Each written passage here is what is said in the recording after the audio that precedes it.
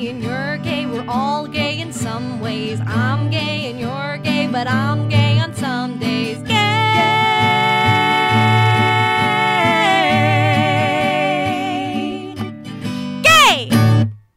And we're say if we go the other way. Yeah. Like couple names. Yeah. That's amazing. So this is a podcast. Have we already started? Yeah. Are we recording? I just started. Yeah. Okay. I feel like I just sat down. Yes, Do you want to like You take did. a moment? Not at and, all. Like, I don't need anything. This is a podcast. I'm ready. Will you take in the room a little and just like? Yeah, let me just take it. Wow, what a room. This Yeah. is this space is great. A little air God, conditioning. it's gorgeous. What is that? Mute blue?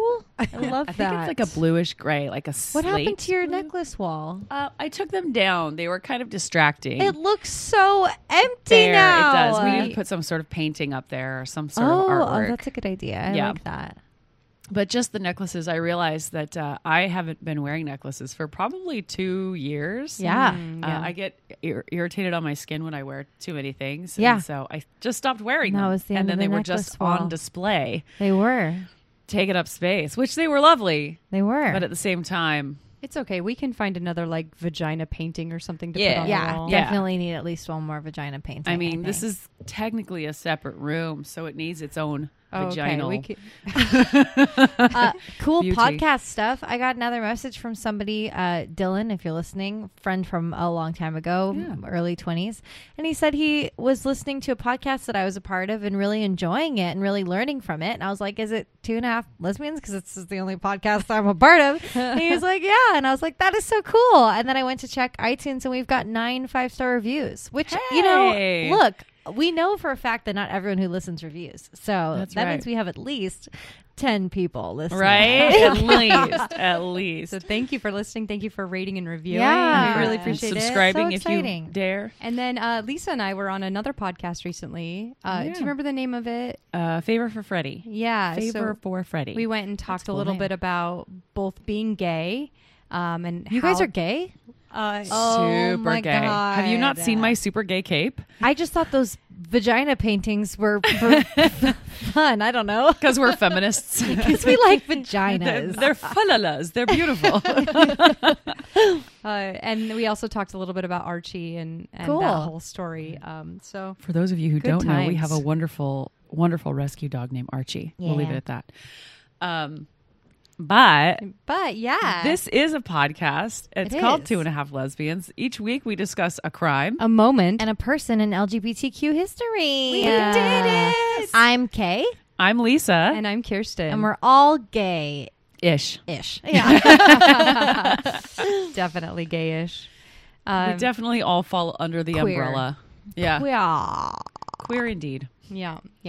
I think I said something to my mom in the last year or so about using the word queer. And she was like, "You're okay with that word?" I was like, "Oh, yeah." Because she's from a generation where Yeah. that was an insult. Yes. Right. And so I was like, we've taken it back, Ma. Yeah. We've taken it back. I feel like 100%. gay's been was like that too at one point. When I was a kid growing up, if you used the term gay, you were calling someone stupid. It Right. wasn't about Right. like now I'm like, yeah, I'm gay. It's fine. I don't feel there's no charge in it.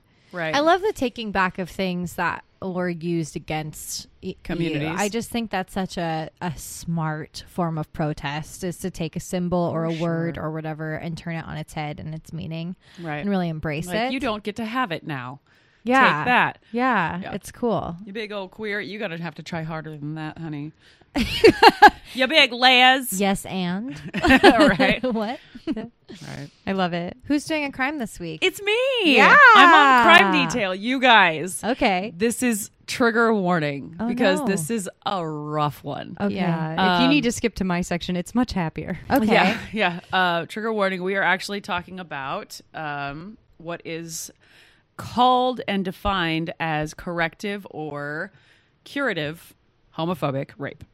Okay. So curative rape or Sort of in the name. right. Doesn't really It's a hate sound- crime in which one or more people are raped because of their perceived sexual orientation or gender identity. I was specifically trying to find I don't know. There was a lot of things I was looking to and interested Like in. examples of it? Right. Yeah. And actually, I found a couple of articles, one from the New York Times, and then I was looking into, of course, our dear friend Wikipedia. And they were talking about the term corrective rape was coined by the South African nation, where it was a well-known case of corrective rapes against lesbian women happen quite frequently. There was a poll taken of African men, and it was something like 1 in 4 of them admitted to being rapists. And half of those had all attempted at some point some sort of corrective rape against either a male or female. Oh my God. One of the stories that I was looking at that was quoted by the New York Times was a story in 2013. This girl, Pearl, again, living in a South African township, she was presenting tomboyish, and she was gay. She knew that. And when she was 12, her mother brought home a guy from church and told him, my daughter thinks she's gay, so you need to rape her. Brought a guy home from church for that. And her name is Pearl, this girl. And when she was being assaulted and screaming her head off, her mom was like, you're making too much noise, shut up.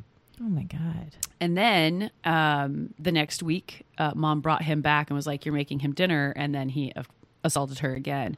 This went on from the age of 12 to 16. Oh my God. And her mother's like, you're going to marry him because you're not going to be gay. So her mother forced her into a marriage. And then To her rapist. And then she eventually runs away. After she runs away, she realizes she's pregnant. After she has the baby, she has nowhere to go. So she goes back to her mother's house where the rapist still is. Oh. She tries to abort the pregnancy. She tries to kill herself in the process. Like all of these horrible things happening to this poor girl. She's not yet 18. Yeah. So because she has a child under a certain age, the law enforcement is like, well, your mother, you're not allowed to be alone with your child. So she has to go back to her mother's house. And then her mother, because she's gay, won't let her touch the child ever. You're going to make him gay. You're going to make him gay like you. You're not allowed to bathe him. You're not allowed to change his diaper. You're not allowed to touch him ever. The baby touched you on the inside. What is this like? Right. It's all very limited perspective. I hope this ends with the murder of somebody that's not Pearl. No, it ends with she goes to fight for custody to get her child. And the first time mom shows up with the rapist guy. And then the next time they don't show up in court at all. So she has still never been able to get custody of her own child. Yeah. So no, there's no happy ending there. I'm sorry, team. There is no happy ending there. And that's the crime. That's the crime. It's filled with crime. Yeah, it's all crime. One thing I wanted to point out is that South Africa was the 4th country in the world, the 4th nation to adopt gay marriage. But sociologically, there are still so many people in that country that believe that. Yeah, and that's all that really matters. And actually, they don't call it un-African. It's a term that's used in South Africa. It's called if you're gay, you're un-African. You're not one of us. So people are outcast for being gay in any way, shape, or form. And specifically, there's a large percentage of Black lesbian women who are raped and then cast out of their townships or their homes because it didn't work. So these poor women are traumatized, which leads to psychological problems and physiological problems, and then they have nowhere to turn because there aren't structures set up in their government yet to help support them. There are. I lost one of my pages. There is an organization in the country, though, that is made up of African lesbian women who support each other. Like they've all come together and are starting to form a community to help support each other. But I was like, this concept of raping somebody into an act of violence would ever turn you into loving or when enjoying. Has trauma ever brought about the really when you flip it, it's just a fucking excuse for somebody to sexually assault another human being. Yes. It's just an excuse. That's Yeah. all it is. It's another reason why you should be allowed to put your penis in me because that's all you fucking care about. That's Right. insane. This over here, this body, it's not about you, dude. Yeah. It's just not about you. Whether I'm gay or straight or whatever, this isn't for you. It's just Right. not. No. That's all. That's the end. Right.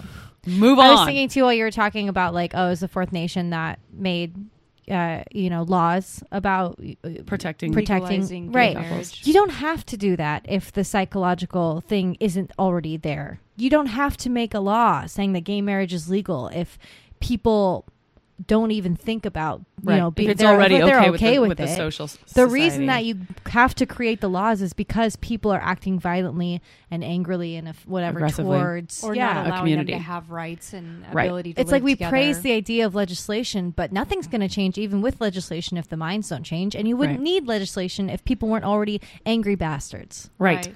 Well, you definitely need both. Like you Sure. need the policy to support the social change, but yes, education, social change. But what I'm saying is, like all if of it. you wouldn't need the policy if we didn't need social change. If everybody was already on the same page and was like, Sure. totally okay. yeah, That's but a then lot the of everybody. society No. you're Yeah. describing doesn't exist. Like No, 100%. Which is at why. all. Which is why everyone in the world has created laws. Right. Do you know what I mean? Every Right. nation that exists has laws because they know people are assholes to each other. Yeah, I can't help myself. I have to act out. I know. It's just unfortunate. You can help yourself, you jerks. And what's crazy about what you're saying, I'm just saying, like you follow their really flawed logic, and then you look at the fact that the rapists, or they had tried or at least attempted to rape lesbian women and or men, and I'm like, how does a man raping a man help turn them straight? See, like you don't in like your it. flawed Right. logic, your flawed fucked up logic. It just goes back to what Kay said, which is it's just an excuse Just to an excuse. sexually assault someone. Yeah, Right. absolutely. Right. And we as a world have to start thinking of rape or any acts of violence as not the person who it's being done to, but the person who is doing it is the fucking problem. Yes. Is a problem. Yes. The person Anyone. who is the problem is the one who is acting against another person. Yeah. Well, isn't it interesting that we have so many statistics around like how many people are raped, how many women are raped, how many men are raped, whatever. We don't have But how we- many men are rapists. Yeah, where's Yeah. our rapist statistics? Yeah, Right. absolutely. Why don't we flip it on its head? And I'm mad. No, No. me too. And flip No, it on that its head story and makes you mad. focus. It's hard not to get mad. I I was by going to say anything, that's so. why Problem. I liked the fact that they did a poll of these men, and they said, "Hey, how many of you have ever done this? Like, we're I not would- going to ask names, but who can identify?" And it was a quarter of men. Right. Well, look, going back, what I was just going to say, back to the excuse thing, is about a quarter of men agreed to that kind of rape. Right. How many of them have raped women just because they were there to rape? Right. Is that a different number? It's probably a much larger number. It's still, that's what they are trying to do. That's what men feel. Not all men, but you get what I'm saying. These men. Yeah. Feel like they're supposed to do Entitled. or entitled to do. Yeah. It's Right. disgusting. And it's horrifying. It's horrifying.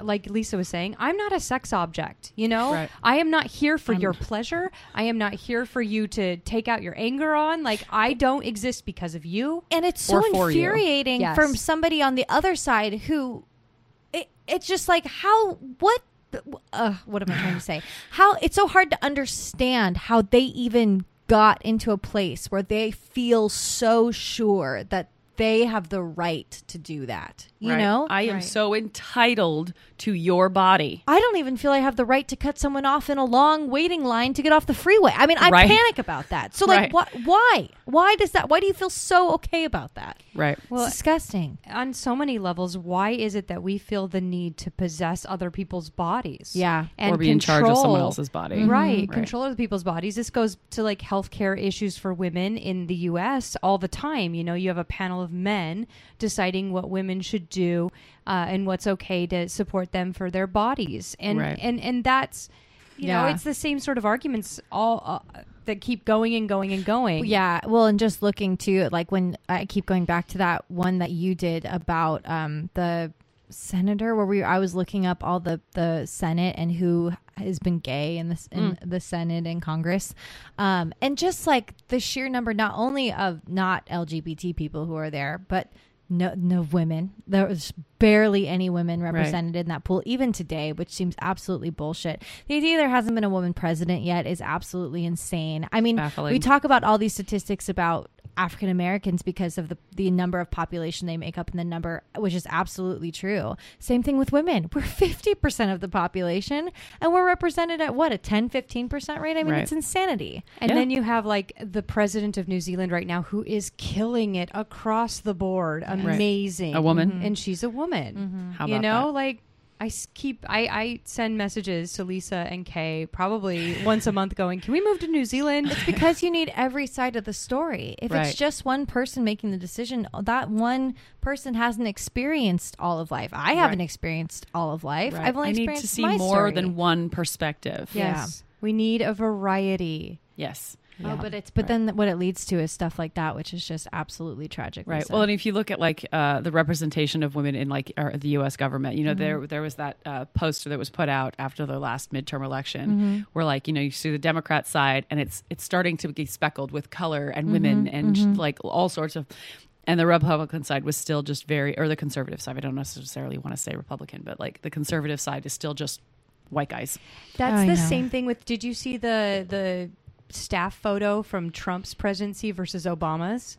It's the same story, exact same story. Like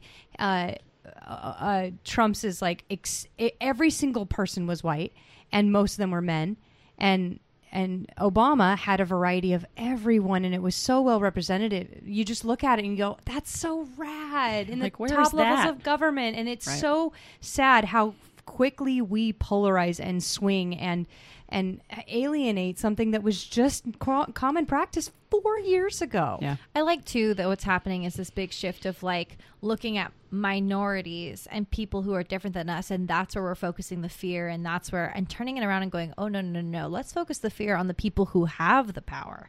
Let's focus the fear on like, let's be afraid of what they can do, because they're the ones who can actually do anything to you on a daily basis, you know. And then seeing that all those faces look the same and going, that's a huge part of the problem, is that all those faces look the same. Yeah. Right. If you go to ask for a manager at the store, Yes. how likely are you to see someone that is, you know, of your minority group? Right. That's part of the issue that we're discussing when it comes to privilege and all those things. I completely hear you. This is right. ooh, And even in my brain, when you said that, I went, yeah, well, maybe like a McDonald's or whatever, you'd see some color there because those are the low-lying jobs. But move it up and you go, what if I needed the manager of Amazon, or I wanted to talk to the manager of Best Buy even? You know, the further you go up, the less likely it is to be diverse. And imagine you're trying to climb the ladder of your company and you don't see anyone who looks like you above, and it creates like this glass Above a ceiling certain effect line, where you're like, I can never be above middle management because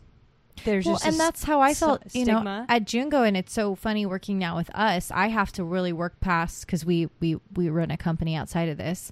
I have to work past my own things of like, I don't want to grow. I don't want to be better than like this level. I don't, because there's like a fear there for me, and like I don't want to be in charge, and I don't want to make as waves. Kay's boss, I'm like, what?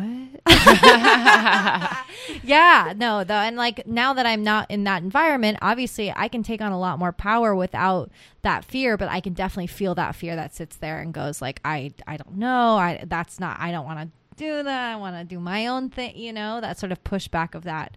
So I think it's, are you saying that comes from like being a woman? I think it's two-sided. I think it's one is that, yes, it's hard if you want to climb the ladder. Yes. I think also we've been sort of, what's it called? Something to not want to climb the ladder. Right. Programmed, socialized, to not want to feel more comfortable with a lesser below life. the ladder. Right. Yes. It's better down here. Or like taking women's jobs, quote unquote. Like you can be a nurse, but not a doctor. You can be a secretary, but not a CEO. Yeah. This is going to be so perfect for my section. Oh, good. I was going to say, there was another story that was incled in all of this, but I think go for it. I was going to say, I think we really actually kind of covered it. It was just on the Kirsten commented quickly about healthcare and things like that. And actually one of the girls specifically, she had been raped by her uncle, who was trying to correct, quote unquote, correct her sexuality. And then he was like, well, that didn't work when I did it. So he took her to a friend and paid him and said, she's going to be your wife. Make her. So like he raped her over and over. And then she finds out later, and this all happens over the space of a couple of years. She finds out that she's pregnant from the guy, but she also has HIV from her uncle. Oh my God. Oh my God. And then she has no support. Again, the child taken away, and now she has an illness. And you're just like, what? And once again, I think that all boils down to an excuse for that uncle to fucking rape her. Yeah. That's all that is. Yeah. I think, I don't know if this is, I know this is a representation in fiction, but I feel like sometimes fiction makes a big difference because it is like, you know, mainstream and Telling story. I think there's an episode of Criminal Minds where there is a like teenage son and his father knows that he has gay tendencies. So he hires like sex workers to come in and sleep with, and he forces his son to have sex with the woman like once a week, like throughout this like in this episode timeline of like just like trying to create that as a thing to turn him straight. And I'm like, so just remember, like this isn't just a women's issue. This is a I am other than your straight heteronormative world issue. Right. People's sexual preferences are so fucked up without the help of any childhood trauma as it is. Right. Well, and maybe I was just thinking about what you said. The wording of that's prevalent wording. Sexual preference makes it sound like it's a choice. Like, oh, well, I prefer to be with women. I'm literally talking about fetishes now. So Oh, I'm saying, like, if you leave that, right. like, leave that alone, that gets weird enough as it goes, just speaking from my own truth. Sure. You know, without any sort of weird back thing. So it's like you add that in, it's like, that's not going to help anything. So when we're talking about, like, preference or choice or whatever, I saw somebody post on their Instagram the other day. It's a photo. It says, the only choice I have ever made was to be myself. Mm-hmm. Like that's the honesty of homosexuality. The only choice I made was to be myself. I didn't choose to be gay. That's a weird concept. Get over yourselves. That's not what it's about. Yeah. You know. Yeah, anyway, absolutely. so that's the crime of corrective or homosexual rape. I think that's what they call it. That's now. a struggle too. You did it as like on the bisexual side homophobic. of things too, it's like that choice aspect of it. It's like, well, yes, technically because I'm bisexual, I could choose to say that I'm straight easily because I'm with a man. Sure. I've been with many men, but that is absolutely a lie. Right. You know, that's not who I am. That definitely does not define my sexuality, but that's so much easier. You know, especially for me, because I can easily parade around with that straight facade because dating a man is wonderful for me. Sure. But so Until is dating you're a little drunk at a party. Yeah, then and then it's I'm over. like, it's done. Then I gotta right, make that out facade with would the women here. crumble down. Actually, I was hanging out with my friend the other day because we had gotten tipsy, and I was talking about trying to kiss him. And my boyfriend was there because he knows who I am as a human being. And he goes, the guy goes, you know, we hung out sober after that. And he was like, you know, you tried to kiss me. And I was like, yeah, because I like you. I've never tried to kiss somebody I didn't like. That's all that means. Don't get excited. It's so true. It's like everyone I truly like, I've tried to kiss while I was drunk at a party. Of course. I mean, that's the line. If I haven't tried to kiss you, by the way, PSA, you should be worried about our friendship. Yeah. Good to know. Good to know. Just saying. More 5-star reviews coming in. Maybe get our first 1-star review, and it'll be like, Kay didn't kiss me. Kay didn't kiss me, and now I'm pissed. I feel like we're about to get a review from Liz. Yeah, Liz knows I really like her because Yes. I've tried over and over again. Yeah. She's not having it. Oh my God. All right. Well, thank you for sharing that. Thank you for listening. What a horrifying. Yeah, let's lighten it up Deal, now, yeah. or probably not. No, yes. Oh, good. She was in here giggling, and I was like, "What?" She's like, Good. "I'll tell you all the Mine's podcast." pretty light too. Good. That's good. We'll just have light from now on. Yeah. So this was submitted by or suggested by our superfan Kathleen. Yay! Thanks for listening. We enjoy your feedback.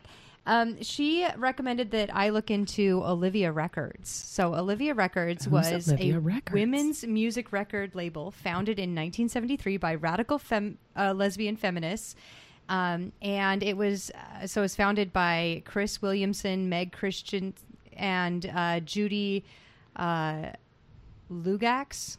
Fantastic. And 7 other women. So these women got together and they created a record label that sold more than 1 million records and produced over 40 albums during its 20 years of operation. Wow. A lesbian record label. Yeah, and I'm like, that's a good moment. And It's called Olivia. An amazing moment. Olivia Records. Yeah. So I'm gonna go over. I feel like I've heard about it somewhere in the back of my brain. There's some reference to gay Olivia. Right. And for me, I got really excited researching this because I am a lesbian business owner. And to read about business owners, because they do have a little section here where they're going to talk a little bit about their feelings of capitalism as feminists and how they deal with that while being business owners, and how it actually causes some struggle inside of their business. It's more of my opinion, but let's keep going. So basically the background history is there was a lesbian feminist movement that was emerging in the 1970s, and it was reacting to the discrimination, wow, of women within the gay rights and counterculture movements, and to the heteronormativity. Heteronormativity? I'm struggling too. That was embedded in the 1960s U.S. Feminist movement. So within these movements, sometimes they were also discriminating against other groups. Sure. And that's where, and even this group later gets in trouble for the same thing. So we're going to keep going. The women's music labels such as Olivia contribute to the 1970s lesbian subculture. So basically, because they were releasing music and taking lesbian artists and producing the labels and things like that, it created this ability for lesbians to connect and tell their stories through music. And I felt like we had done so much talking about like poems and books and magazines and all this literature, but we hadn't talked yet about music. Yeah. And this is just one subculture of music. And what I love about it is that it also later, after a few years, they start having like concerts and get-togethers and festivals and stuff. And because they kind of go, they don't go mainstream with a lot of what they do. They're not hitting the top 40 charts mostly. Well, they're not trying to. Sure. They don't want to be wrapped up in the corporate, like they're a bit anti-capitalist. They don't like the idea of mass producing things. They don't like the idea of taking a hand up from celebrities. Like they are interested in finding that unknown artist and making them be seen. And then so a lot of it's like almost like a grassroots movement of like, we're going to be at a festival, we're going to be at a bar, we're going to be everywhere that they're not. And that also kind of limits their ability to have success in the one measurement of money. You know what I mean? Sure. Like, let's just recognize that success can be measured in so many other ways. It's not just about how many dollars you bring home and keep. Like, they had an impact on lesbians who were isolated, separate, oftentimes feeling alone. This is the 70s and 80s. They did not have their smartphone, internet connected, did not have a platform like we do today. Absolutely. So Meg, Christian, and Chris Williamson were the two of the best-selling artists in Olivia Records. They're two also of the founders. They collectively released a 45 record with Christian on a song on one side and Williamson on the other. And that sold and did well enough that they got $12,000, and that helped them actually create their first and release their first album. Wow. So they borrowed $4,000 and like made their first single basically and put that out, and then did well enough to be able to keep going. Nice. Now, Yoko Ono responded and said that she wanted to do like a side project with Olivia. Oh, wow. But they politely declined because she's a straight woman. They didn't say that. They basically didn't want to make themselves dependent on any high profile person. Okay. So that's why. Good for them. So their first album was known I Know You Know. I Know You Know. Yeah, I Know You Know. I Know You Know. In 1974, and then I want to find that album. Right. Well, actually, I'm going to put out an article on our Facebook page that you can click on. It has 12 of their major songs that you can go through and listen to and enjoy. Because, like, why not have more lesbian music? We need more lesbian content. I didn't even know there was lesbian music until we were just searching on Spotify and we found a lesbian playlist. I love that playlist. Amazing. Yeah. I was going to say, I know why I remembered what Olivia, it's a cruise line. There's a gay lesbian cruise line called Olivia. Oh, nice. Spoiler alert. Oh, no. That's why I was laughing so hard. So let me keep going. Oh, I'm sorry. I jumped. No, but I love that you already know. That's Shark. kind of rad. I'm like, why haven't you brought me there yet, baby? We haven't gone on a cruise yet. Coronavirus. Oh, wait. You're I get seasick. Coronavirus is also a factor. We've been together longer than the coronavirus. That's right. Let's see. I Know You Know sold over 10,000 copies in the first year. I was going to say, we've been together longer than the Confederacy existed. Oh, God. I love those memes coming out so much. We have. You? Yeah. Oh, Yeah. You and me too. Yeah. You two definitely been together longer than Confederacy. Okay. They eventually sold over 70,000 copies of that. Of I Know You Know. And then they had another one called The Changer and the Changed. It became one of the top selling albums of any independent label. Wow. So their philosophy is that they promoted music and validated. I didn't source myself. Hold on. Wikipedia, and New York Times. So they promoted music that validated women's and lesbian experiences, including lyrical and musical expressions of love, anger, fear, and humor. They actually have some funny songs. And they've pretty much specialized in kind of acoustic style, like you're just singing and strumming. But they tried other things. And actually, it's so funny to me because they, in their search for like the unknown, they actually missed some gems. And I'll go over that in just a minute. So let's see. A lot of their lyrics described personal or local problems rather than addressing like women's global issues. And that also, it's kind of like that local jokes get local work issue. Right. Yeah. As a business owner, like I very much can see like what would have held them back from being able to be much bigger. But at the same time, they still had an impact on the subculture. So it's still valuable. They describe themselves as like, it's kind of like a form of lobbying. They felt like by one of the ways for women to gain social power is by basically creating an opportunity for women to make money. Because in a capitalist world, if you have money, you have everything. Power and influence and ability and capability for education and privilege, blah, blah, blah. So they were trying to create alternative economic institutions that would enable women to control their own economic situation. One of the women said that the fastest way to eliminate oppression, discrimination, harassing workplaces is by employing women, promoting women, and investing women's money in women. And I love that. I am a huge fan of Vote With Your Dollar. Like sometimes when I feel the most helpless about what's happening in the world, I go, well, where can I spend my next $10 to promote people who are doing what I believe in? Or like not at Chick-fil-A. Not at Chick-fil-A. We need to have a whole episode on just called Not at Chick-fil-A. We have to start shopping at Lowe's. And look, I get it. You Seriously, guys. not even Home Depot is in my I ate a category lot of of good Chick-fil-A anymore. as a high schooler. I get that it's good. I There's was other in Mormon places that in are high school. great. We can all repent. Yes, it's and fine. do better. Like I'm really feeling baited right now because you said that they passed over some good talent. I'm like, did they pass over Melissa Etheridge? Is that what you're about to tell me? I don't even need to tell this story. We're just going to have you tell Is it. that who it was? Yes. Like, yeah, I Wait, nailed it. who is Okay, that? so I'll just skip to Come that. to my window. Oh, okay.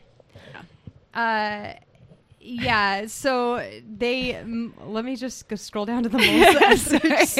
I feel like we always have this joke that like Lisa knows like a little Everything bit about about everything but I feel like sometimes. that time period in particular, she happens to have a lot of knowledge. She was on. a little more conscious than I was then. Yeah. I got in on some of the coattails of the gay culture from Yes. the 70s because I'm a little older than y'all. Yes. And Melissa, sorry, I almost said McCarthy.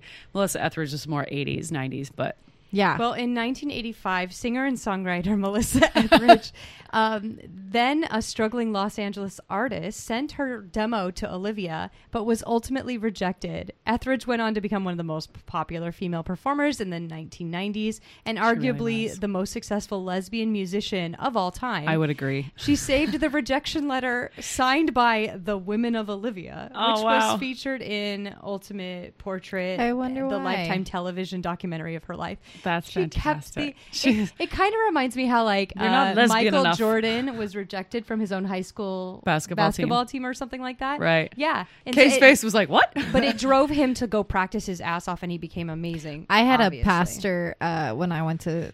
He was the best pastor I ever had. It was my high school pastor. We're still friends with him. He's a good dude.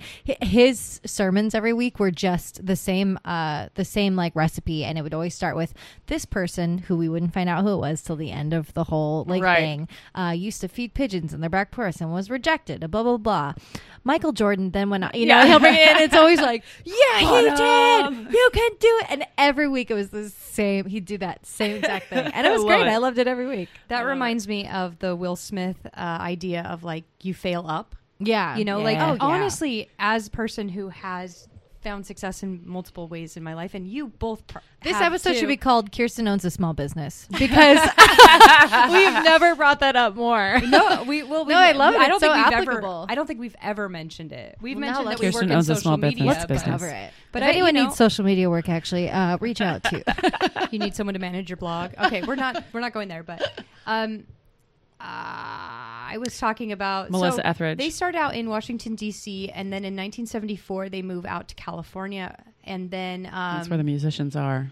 yeah, but unfortunately they weren't great at managing their money, so their approaches just kept crippling them, and they started to have some struggles. And they also were really promoting the interests of white middle class American lesbians, and which kind of kept them away from a broader both audience and diversity of richness of music. Right. In the late 1970s, Olivia expanded that inclusivity to promote the music of African American artists Linda Tillery, Mary Watkins, and Sweet Honey in the Rock. And those songs are featured in the article Excellent. I'm gonna post. So The second one you said, Mary Watkins. Mary Watkins. I've heard of her.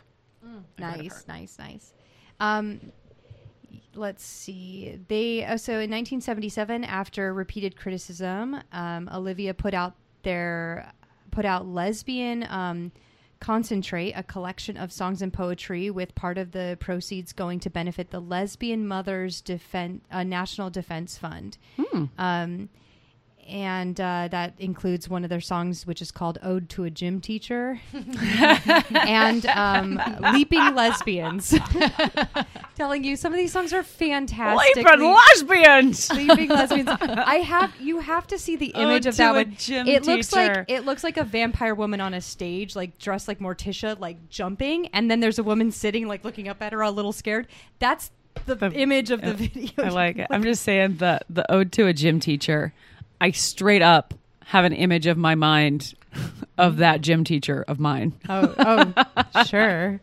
I feel like everyone's had a gay gym teacher, right? I I had a think gay my math teacher. I think my gaydar was on point when I was younger, because I remember like coming across, adults. Oh yeah, I did. That were did have a gay gym teacher. getting married to opposing gender, and I was like, you? Why? I don't understand. Why would you do that? You're into chicks, right, ma'am? Do you know that about you? Do you? Because I know that about you. I don't totally know that about me yet, but I know that about you. I remember I had a 4th grade teacher who was absolutely delightful, and she, man, I hope she's not listening to this, but she was obviously visually homosexual, but I never thought about it because I was a kid. But I do remember my mom saying, oh yeah, she goes both ways, just like her pants, because we used to talk about how her pants looked like she could have worn them either way, like the way her body was made. She had like that white girl flat butt, so you could put your pants on either direction. The exact opposite. She was sort of round both in the fupa and in the, I and then see. her, it was so mean because she was Waiting so for you to use that lovely. Fupa's a great word. It is. Okay, so Are you going to explain what fupa is to the No, audience? Just nope, in case look it up. That's they have not to go on to me. like. We've taught you enough on this podcast. You can Google You it. can What's handle the, that one. Urban Dictionary. There we go. So the company Olivia Records used a lot of like apprenticeship opportunities and mentoring opportunities within their organization, and they often went out and, like I said earlier, they would use like bars and bookstores and coffee shops and stuff like that to actually like help carve out queer spaces in the American marketplace. Bookstores and coffee shops. Yeah. That feels like true lesbian stomping ground. Yes. Cottage core. And that's level part of the lesbian. reason is The this Great is the Northwest. subculture. Like, Right. feels like my hometown. Absolutely. There's a section I feel like I'm missing, but maybe it's lower down. Sometimes I like map everything out and then rearrange it, and then I get confused when I'm actually talking to That's you. because too. I keep jumping ahead of your storytelling. You just know so Sorry. much. I like your anticipation skills. You're very smart. So they had a sound engineer from 1974 to 1978 named Sandy Stone. Sandy Stone was a trans woman, maybe still is. I don't know if she's still alive. She's born in the 1930s, but. They eventually had to, she eventually resigned because there was a lot of controversy over her working for a lesbian identified enterprise because Rude. she was trans. Rude. Because at the time, there was a lot of issues between like gay culture and trans culture. And culture and socio issues and fighting for rights. And so Sandy goes on to write something called The Empire Strikes Back, a post-transsexual manifesto. Wow. And an important point of the essay, I had to segue over here. Like, I can't just like go, oh, well, they discriminated against a trans person and move on. I'm like, well, I'm a different type of lesbian, and I refuse to do that. So let's go into, Sandy's story for a moment. So an important point in the essay was that transgender persons were ill-served by hiding their status, and that coming out, which Stone called reading oneself aloud, would inevitably lend to self-empowerment. Thus, The Empire Strikes Back re-articulated that was a time of radical gay lesbian political statement to a transgender voice. During this period, mainstream gay and lesbian activists generally suppressed transgender issues and visible transgender activists, fearing that they would frighten the uncertain and still shaky liberal base during a delicate period of consolidation. That's what happened to Sylvia. When we were talking about Marsha P. Johnson. Yeah. Her friend Sylvia was booed off stage the very first time she spoke publicly to an LGBT crowd because they didn't like the tease yet. They were like, "No, your issue is not our issue, so we can't collaborate." And I was like, "Come on, you're making a bigger problem." Yeah, we still see that happening. That's right. Yeah, Yeah, big problem. Beloved authors say stupid things on the internet. What was that, Kay? So this manifesto became the center of like extensive citation work for transgender academics, foundational work for transgender researchers and theorists. So this woman made a big impact in her life. Go Sandy Stone. So then we're going to go back to Olivia Records. So they experience their inexperienced business practices led to significant financial hardship. They seem to have had like a lot of exclusionary ideas. Yeah. For people, for a grouping of people who are, I feel, traditionally known for come into the fold. Mm-hmm. I feel like the lesbian community now is like a space of everyone's welcome, everyone come into the fold. But like there's so much, well, you're welcome unless, which is very similar to religion. You're welcome unless, you're welcome unless. Well, I heard there used to be animosity between gay men and gay women, but I've never seen or experienced that because I've seen it because when you boil it down at a gay club, there is nothing happening between men to women and women to men for the most part. And when lesbians started showing up at like gay clubs, the men were like, what the fuck are you doing here? You're not welcome here. I mean, even if you just look at Hillcrest, you have one bar that's like, oh, the lesbian bar, quote unquote. And then you have like 5 that are like just on University alone. Yeah, just on right that one in our gayborhood. However, I think Women that's are the difference nesters. between men and women as well. Men want to go out and dance their asses off and woo woo woo woo, and Not women necessarily. and the women tend to go home and be nesters. Not necessarily, though. I'm I saying mean, supply and demand. Sure, but I also think it's a bit of a boys' club, and I think that's okay that still exists. I definitely think that's a big part of that, though, because there's absolutely no reason to label Flicks as like a gay men's club. Right. It's not. It's a gay bar. So technically everyone should be welcome, and they are, but it is very... That's what I like about the Red Wing. Gay men. Because Red that is Wing like the feels most very- all-encompassing. You Yes. have straight people, you have gay people, you have trans people, you have whoever. You have everybody at the Red Wing. And I would like to like promote the Red Wing when bars can open up again, because that place, it's small, but like everybody's welcome. Yeah. It's a tiny little dive bar, and they don't give a shit. They're like, come in, have a drink, sing a song, enjoy your night. Yeah. See, I would like a lesbian centric but not exclusive coffee Wi-Fi bar. Right. That's what I want. Mostly coffee. I mean, less bar, more Right. coffee. But because I'm like, I want to go work on my laptop and glance around the room and be like, oh, she's cute. Right. I want to be able to, well, I'm at an age now too where I'm like, I want to be able to hear you. Yeah. So Right, that's I don't why the enjoy a bar like I quiet- used to. Yeah. Like, just imagine pillows and couches all over, cozy, Right. like Burning Man, but clean. Right. This is the dust. That's what I Let's mean by start clean. it. Let's be specific about what clean means. If you watch the original L Word, they create a lesbian bar like unto that with fluffy pillows in the corners and like. Okay, It's cozy. so Meg Christian left the record in 1984. That's around the time that they moved to Los Angeles. And the remaining 5 women of the collective they actually, because of the struggling, ended up like pooling their money, and they ended up having to like live together for a while, and then eventually just started to disperse one by one. That's right, because they were all trying to fuck each other. And You then put 5 the L lesbians in a word- house, everybody's gonna. And then the L too word was much. formed. No, I'm just kidding. Yeah. It's not related. There was something else in here that I was trying to find again to show you guys. There was something else that they did business decision wise that now I just can't think of. But let me go to the other part, which is kind of funny. They rebranded in the 1990s and decided to become a lesbian cruise line. So like Hey. they're That's a interesting direction. right. So like their business is declining. They're struggling to sell labels. They can't get, they're not going after necessarily the artists that are going to get them the momentum they need to fund everything. So they eventually switch gears and go over to becoming a lesbian cruise line. So if you go to olivia.com, You'll find the cruise line. yeah. But I'll say that's also where a lot of our lesbian comics were working in the Oh, really? 90s and early aughts. So it Because was in they 1990 that they formed the company, and the company name Olivia was actually named because of the heroine of the pulp novel by Dorothy Bussey, who fell in love with her head mistress at a French boarding school. So that's actually where the name Olivia What's comes the name from. of the pulp novel? It's I thought I had it. Maybe I don't here. I'll find it for you, but I mean, we Is can it? Google it. I know you know. No.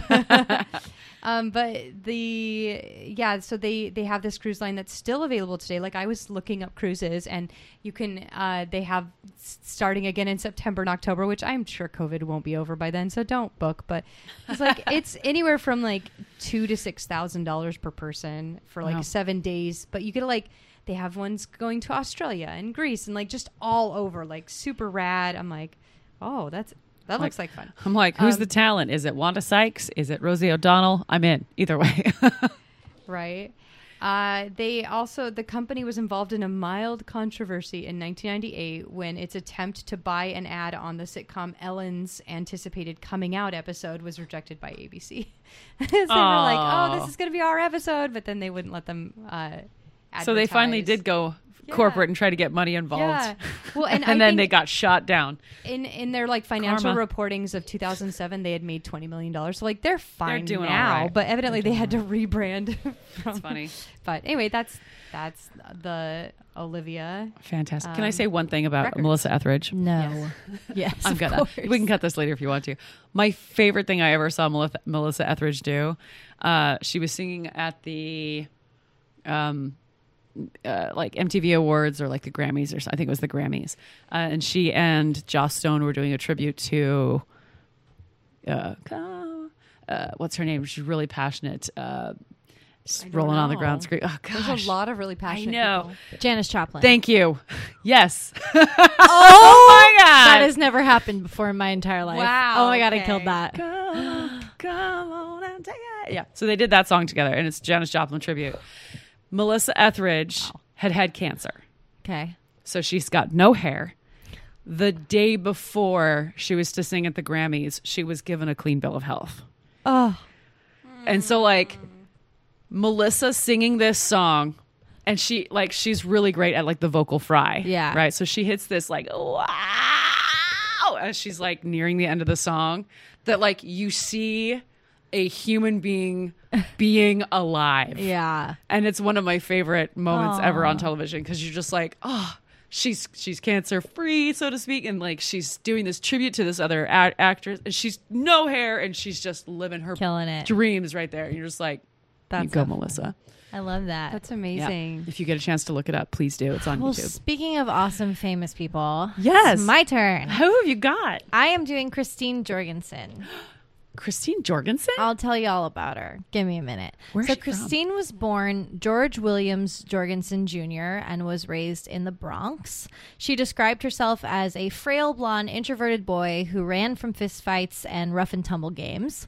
She was drafted, obviously I'm using her preferred gender. She was drafted into the Army at 19, but was promptly discharged. Honorably, but still, it was a pretty quick turnaround for her. She's like, y'all don't want this. She's like, I'm telling you, I am not for you. Yeah, and she was drafted. So after returning from the Army, she heard about sex reassignment surgery for the first time. So she promptly started taking estrogen. You said she was born in 1938? Actually, I don't have the year that she was born. It probably would have been, around 1930s or 1920s. I'm sure it's somewhere. I don't know why I didn't put that down. But Sorry. No, you're fine. So she heard about the surgery for the first time. She began taking estrogen. 1926. 1926. Thank you very Thank much, you. Kirsten and Google.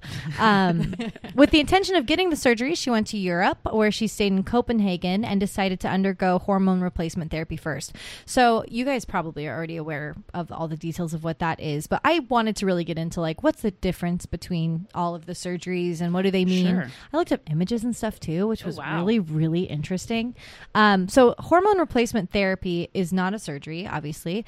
It's the hormone therapy that can cause distinct parts of the female body to start to form. Things like your breasts and your jawline, your fat, and the muscle distribution around your body will change when you start to do hormone therapy. The only thing it can't do is get rid of anything that happened during puberty. So it can't change things like heavy hair growth, or it will start to change your voice, and obviously it can't change your genitalia. But it's meant to help you physically pass as your gender of choice. That's what hormone replacement therapy is. Awesome. Which I thought was really interesting. Mm-hmm. In 1951, she began her reconstructive surgeries and started to send home photos of her recovery to her friends in America, saying things like, "As you can see by the enclosed photos taken just before operation, I have changed a great deal. But it is the other changes that are so much more important. Remember the shy, miserable person who left America? Well, that person is no more. And as you can see, I'm in marvelous spirits." Aww. I've got to say, she's beautiful, and that's gonna come in. Yes, it's gonna come into play. Googled her and found out. I'm like, that's really why she became famous, was that she was absolutely gorgeous. I want a T-shirt that says, "I am absolutely with the marvelous." Oh yes, as I'm in marvelous spirits. I'm in marvelous spirits. I want that one. Hold on, let me see that. Hello, gorgeous. Yes, she's really Girl. truly beautiful. Girl, you pretty girl. She received, and she's also fabulous, which will come into play later because it's important. She received her penectomy in Copenhagen. So that was the penectomy, in case you guys were wondering, is not the surgery where you receive a vagina. It is the surgery where you remove the penis. Ectomy means to remove. I was like, I wonder how they pee. There is a hole that they place behind the balls, between the balls and the scrotum, and that works just the same way a normal urethra. It's made out of their original urethra. It's very interesting. And I looked at pictures, and it's just all like amazing that we can do that. That's a separate surgery from like an ectomy that involves removing the scrotum.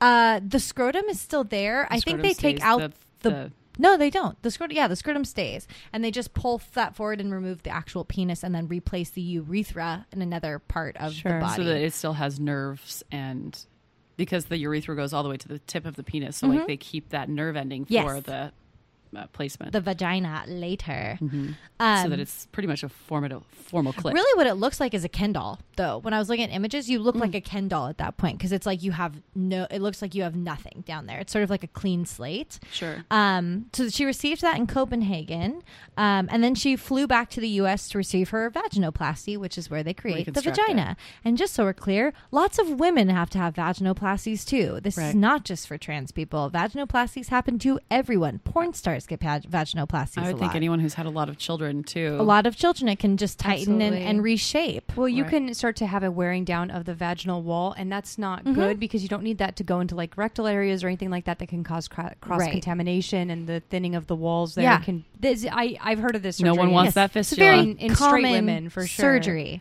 And he received that surgery. She received that surgery from Harry Benjamin, who later said, "Indeed, Christine, without you, probably none of this would have ever happened. The grant, my publications, letters, etc." Because she pushed so hard for it to happen. Harry Ben did the surgery. Harry Ben. Yes, he did. Yes, he did. In 1952, so this is actually before she got her vaginoplasty, so before she came to the U.S., in the New York Daily News ran a front page story on December 1st saying, "XGI becomes blonde beauty," announcing incorrectly that Jorgensen was the first recipient of a sex change, which, as we know, is not true. Right. Was it possibly the first American? I don't believe it was the first American either. Oh, nope. Look at that.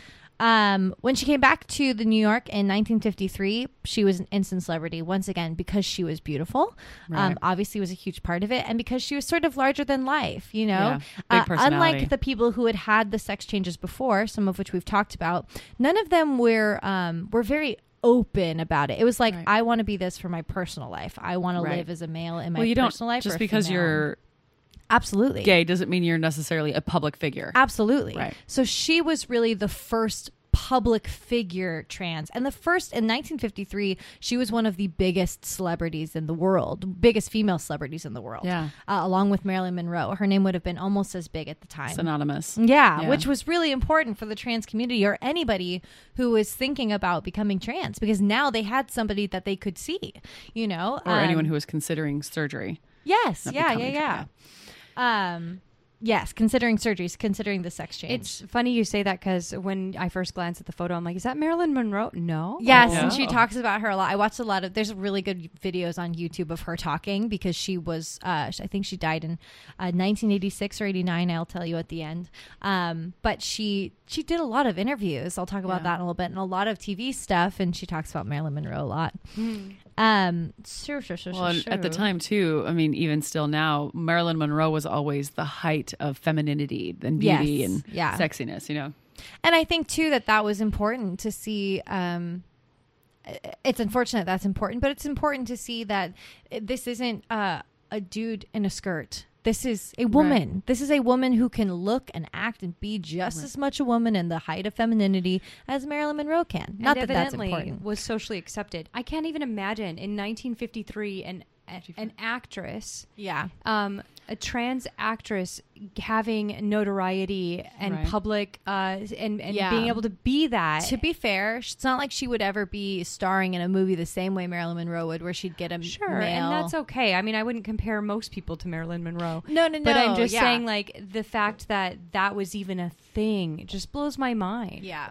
Right. But I do think on the counter side, it is important to realize that even though she was famous and a big household name, it was more like a circus act than it was like a person to be respected. Right. It was more of like a look at this. Right. She wasn't necessarily an actress though either, right? She was so it says it on her profile here. Yes. She had a nightclub act. So she created her own nightclub act. She appeared on TV, radio, and theater performances.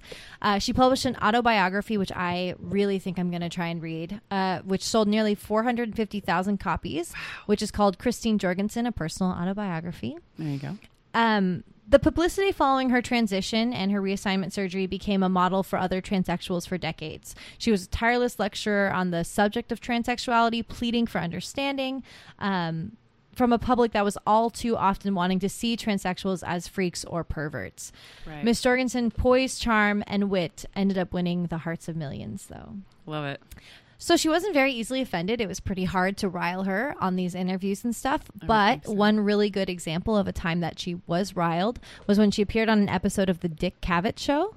He asked her what her romantic status was with her wife, and she walked off the show. She was not married to a woman ever, so that was a direct hit at insult at the idea that she used to be a man and that she was going to be married to a woman, and what would the woman she married think? It was just not okay. Yeah, so she walked off the show. This was a live show. Backhanded insult too. Do you know what I mean? Absolutely. That is a straight up backhand. I'm absolutely. And it was a very ignorant question, and obviously, that was intentional.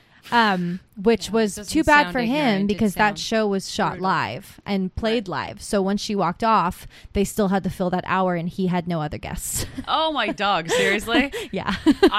I love the idea that he was like, I'm going to get this person out here and then be a jerk to them, and they're just going to have to sit in that chair and take it. And that person went, no, I don't have to. Well, and I don't think that he intended to be a jerk about it. I think that is a joke coming from complete ignorance of the situation and what you're saying. I don't think that's someone who's really thought through what that joke might imply. Sure, but I mean, I don't agree, only because anything that happens on TV has been pre-scripted. But this is a very different time. I'm saying that most of the time too, they would go over a script, or especially with live TV, they would have, here's the questions we're going to come up with, and here's what. But this is 1952. That's true now, but I don't think that that's necessarily true back in the 1950s before standards had been created and set down. This could very well have been like, hey, we're going to have an interview with you about your surgery and about how you're doing and what you're doing. Talk about your romantic life, and then that specific joke is said, and she goes, absolutely not out. It's just trans women can also be lesbian. Sure. But it does sound like it was intentionally malicious and that, was disrespectful. I think it's disrespectful and ignorant. I'm saying he spent the rest of the show going, I didn't know, I didn't mean that. He did? Yes. The whole rest of the show was him going, I'm so sorry. I didn't know, I didn't mean. So it did come from ignorance, but I like that she wants to show that I don't care when it came from. It was disrespectful and inappropriate. And you were Goodbye. a jerk. I'm out of here. Yeah. Yeah. You don't have to be polite. You don't have to be polite. I love Fuck it. politeness. You don't have to play. There was something, I can't remember if we talked about it in the podcast last week, but in the book I was reading, the How to Be Anti-Racist, it talked about how you can choose to separate yourself from people who are harmful and disrespectful and rude, and it's not the same thing as segregation. Segregation is where it's forced upon you that you have to be separate, whereas if you choose to separate yourself from the ignorance of communities that are discriminating against you, that is healthy and good. And remember that a lot of that is hidden in jokes. It is hidden in jest and oh ha ha ha, tried to make light.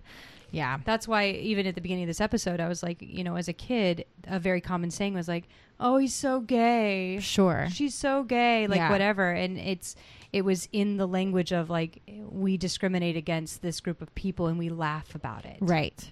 Totally. So she was engaged twice, first to a labor union statistician, John Trubb, but that was called off, and then to a typist, Howard J. Knotts, who actually lost his job after their engagement was announced. And they were denied a marriage certificate because her birth certificate still said male. Ugh. Yeah, this was never corrected for her, I believe. Later on in summer stock, she played Madame Rosepetal in the play Oh Dad, Poor Dad, Mama Hung You in the Closet, and I'm Feeling So Sad. It's a great title. I'm don't just breeze past that. Hold on.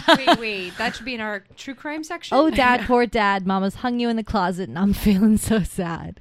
In her nightclub act, she sang several songs, including I Enjoy Being a Girl, which was her signature number, in which she would make a quick change into a Wonder Woman costume at the end. Yay. Unfortunately for us and our love of Wonder Woman, she had to stop doing that when Warner Communications, who owned the character, demanded that she stop using the character in that way. So she did. Instead, she used a new character of her own invention who was called Superwoman and who had a giant S on her cape. There you go. And I love it. There was no Superwoman. There is a Superwoman now, but there was no Superwoman at the time, though she's never been given credit for that. So, Actually, I think there's a Supergirl. There's also a Superwoman. I looked it up. Also, Kirsten is wrapped right now in a Wonder Woman blanket. Yeah. Now I feel a little bit like a traitor, but that's okay. If they knew where it was based on, we've already done episode 10. Yeah. We already talked about Wonder Woman and what its intention was, regardless of what was it Warner Brothers decided to do with it. Yeah. Jorgensen said in 1989, the year that she died, that she had given the sexual revolution a good swift kick in the pants. Yeah, she did. She died of bladder and lung cancer 4 weeks short of her 63rd birthday, and her ashes were scattered at Dana Point in California. Hey, that's near us. It is. She ended up living actually down here for a long time. How about that? As a transgender spokesperson and public figure, Jorgensen influenced other transgender people to change their sex on birth certificates and to change their names. Jorgensen's case... Wait, what? I'm just saying there are communities. Oh, I thought you were saying I was like, what are you guys working on? What are you trying to change? I didn't know about this. Jorgensen's case was also significant because for the first time it led to complications. This is really important. It led to complications over sex and science and the changing definition of sexuality. Gender was thought of as a set binary. Well, one can only be male or female. That was permanent. But Jorgensen's case questioned that stability. Gender was not the set binary as people once thought of it. And doctors were redefining gender with the term psychological sex. This new psychological sex showed that physiology, one may not relate to one's biological sex. So she was actually diagnosed when she went, because she didn't originally think that she wanted to be a female, but she would describe herself as a female trapped in a men's body. She never said she was gay. She said, I'm a female in a men's body. Mm-hmm. So when she went to Copenhagen and before she started the hormone therapy, she had this conversation and the doctor diagnosed her with that dilemma, saying, yes, that's what's happening. You are a female, which then gave her a reason or a medical reason to get the surgery. That happened in the person I was talking about, the trans man surgery. Yeah, and that was really important because I do think even though this shouldn't be the way that things are, having the science or the idea that maybe there is scientifically something actually real happening in this person is important for other people to change their beliefs, the same way that we're now changing being gay is not a disease. You know, we have to do some science. Nothing is broken. Nothing is wrong. I definitely it needs to be fixed. I definitely need to do more research, but I know that, you know, separating sex from gender is important and recognizing the difference. And also there's so many cool things coming out in science where they're recognizing that, like, you, Kay, may present female and feel female. Yeah. But you actually might have, there's like 3 levels of chromosomes. You might actually have a Y chromosome in there that is present in part of your biology, and you wouldn't know unless you did a DNA test. Right. So people who claim to be whatever they are, they actually, you know, what I'm taking, like a straight white male or whatever, may not know if they did a DNA swab, they might have an extra X chromosome in there that would change technically their gender, and it creates like so many different variations of what's possible in both sex and gender. Well, I love that, you know, the world of sexuality is opening up and we're not looking at it as black and white anymore. It's not, there is gray area, there is fluidity, there is motion in the understanding of, and I do love that science is like, ooh, let's figure out what it all is and what does it mean, and, you know, how many people, like, I love the idea of wanting to understand it all the way down to the technical. Yeah. But I also love that doesn't necessarily have to be boxing it in. Yeah. Yeah. And I think oversimplifying it has been the problem. Yes. You know, and instead of being afraid of the unknown and also the large, you know, complicated thing that is a human body, of more embracing that and being like, oh, no. That's why all this is possible. We've just got to go into the unknown.